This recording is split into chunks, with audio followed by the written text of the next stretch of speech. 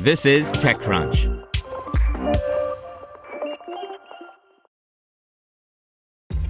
This episode is brought to you by ShipStation. You know, some things take a lot of work, like sending little robots to far-off distant planets. And just as that's challenging, so too is running a successful e-commerce business, especially when there's so much to do. So I want to introduce you all to ShipStation. Now, I love using ShipStation because of its easy-to-use dashboard, which makes managing orders and printing labels a breeze and super smooth. Oh, and the customer service is just out of this world.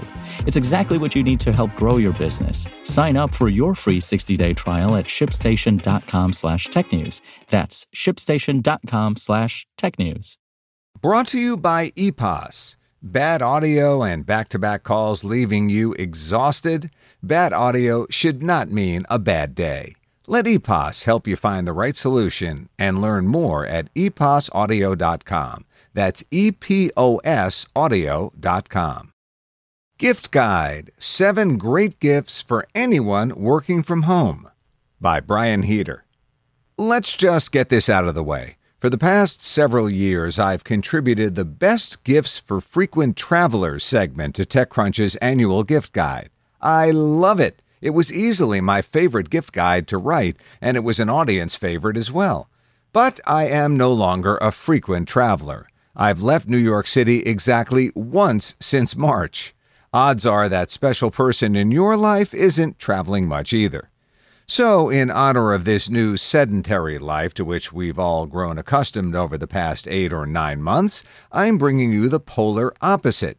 This, friends, is the gift guide for those who have come to carve out office space in their homes, for everyone who's come to blur the important lines between work and personal life.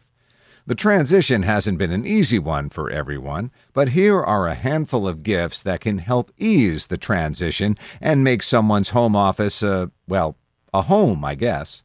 They're not necessarily the most fun gifts, but odds are someone in your life can really use them. Let's start with the Heiken Mesh Task Chair. I never truly appreciated the value of a good office chair until this pandemic. I've been lucky to work for a corporation that considers Herman Miller's a necessary expense. I honestly can't remember which manner of ratty Amazon bargain bin chair I held onto for the last several years, but a month or two into this, I rolled it into the donation pile. There's truth in the conventional wisdom that you get what you pay for when it comes to office chairs, and indeed, it's an investment. But there are deals to be had. I didn't spend an arm or leg, so I'm not going to encourage you to.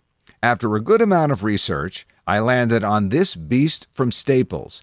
It's big and comfortable and offers great full body support that won't leave you sore after 8 hours in front of the computer.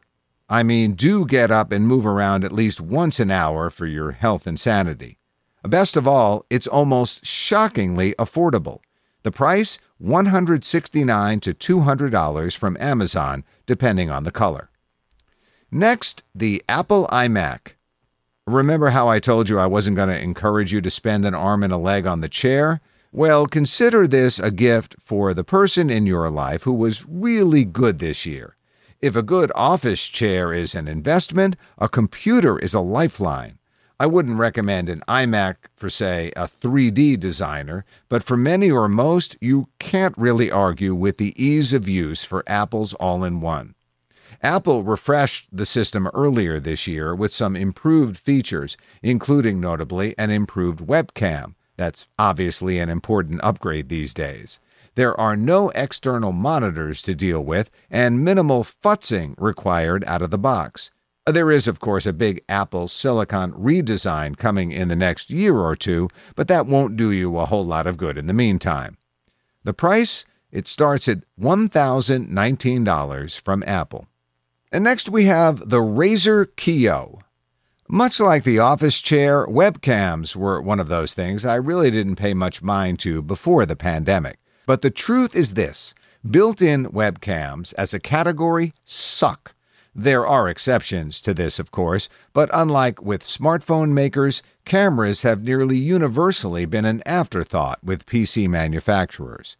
I do suspect there's a good chance this will finally shift in the next year or so, but for now, you really want to avoid using your computer's built-in camera for those important Zoom meetings, if you can. There are a ton of options out there, and you can get a decent webcam at a decent price. Logitech is usually a pretty solid choice. This time out, however, I'm giving the prize to Razer. The gaming company has delivered a clever and versatile camera. It's got an adjustable clip/stand, can capture video at 1080p at 30 FPS, 720p at 60 FPS, and best of all, there's a built-in light ring. It's not going to replace a pro-level camera setup, obviously, if they do a lot of conference appearances or frequently appear on CNN, but if they're looking to liven up a Zoom call or two, this is a solid choice. And the price is just $100 from Razer. Next, we have the Rode NT USB Mini. Okay, so as a longtime podcaster, this is something I've been thinking about well before the pandemic started. The truth is, a decent set of headphones should double as an okay meeting mic. But if conference calls are central to work days, a good mic is a great way to up that game. And hey, everyone's starting a podcast these days, right? Rode has some great USB mic options. The NT USB Mini wouldn't be my first, or probably even 10th choice for podcasting, but its price and size make it a nice option for augmenting meetings and other calls. It also has the advantage of size and a removable stand that will make it a good travel companion if we're able to travel again. The price? $100 from Amazon. Next up, the QB ProDesk Elliptical.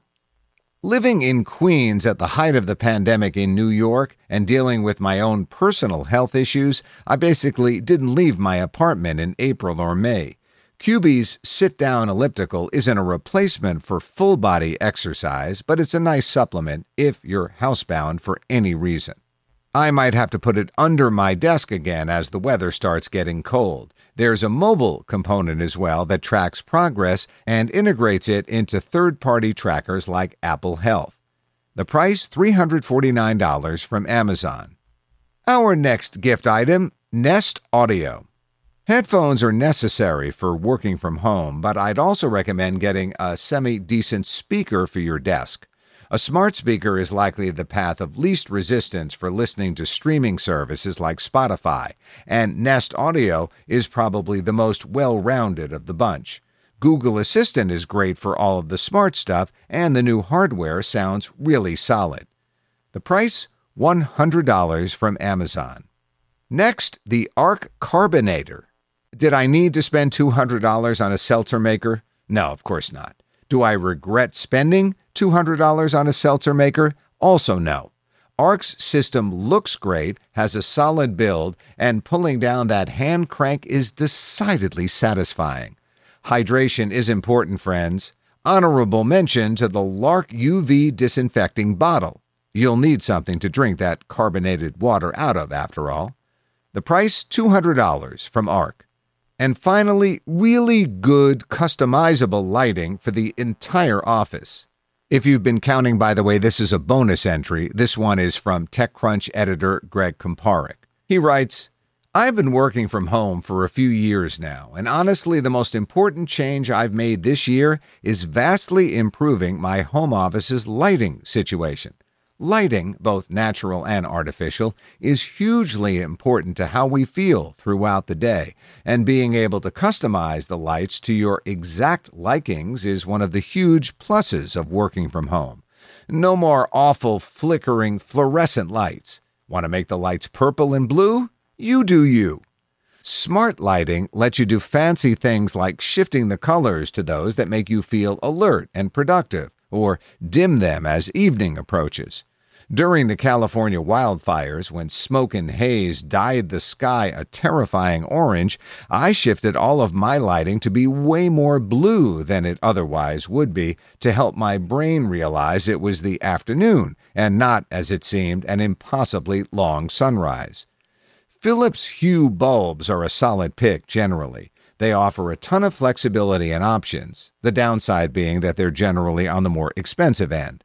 I also don't expect Philips to drop support for the Hue line or go out of business anytime soon. New competition has been entering the market at lower price points, but my hesitation there is always how well they'll be supported in the years to come. If they've already got other smart lights around their house, though, try to stick within the same brand. It makes things considerably easier to not have to deal with new hubs, apps, etc. The price? $90 for a starter pack of 2 Philips Hue color-shifting bulbs from Amazon. Want to learn how you can make smarter decisions with your money? Well, I've got the podcast for you. I'm Sean Piles, and I host NerdWallet's Smart Money Podcast. Our show features our team of nerds, personal finance experts in credit cards, banking, investing, and more. And they'll help you make the most of your money while cutting through the clutter and misinformation in today's world of personal finance. You'll get clarity on strategies to help you build your wealth, invest wisely, shop for financial products, and plan for major life events. Listen to NerdWallet's Smart Money Podcast wherever you get your podcasts.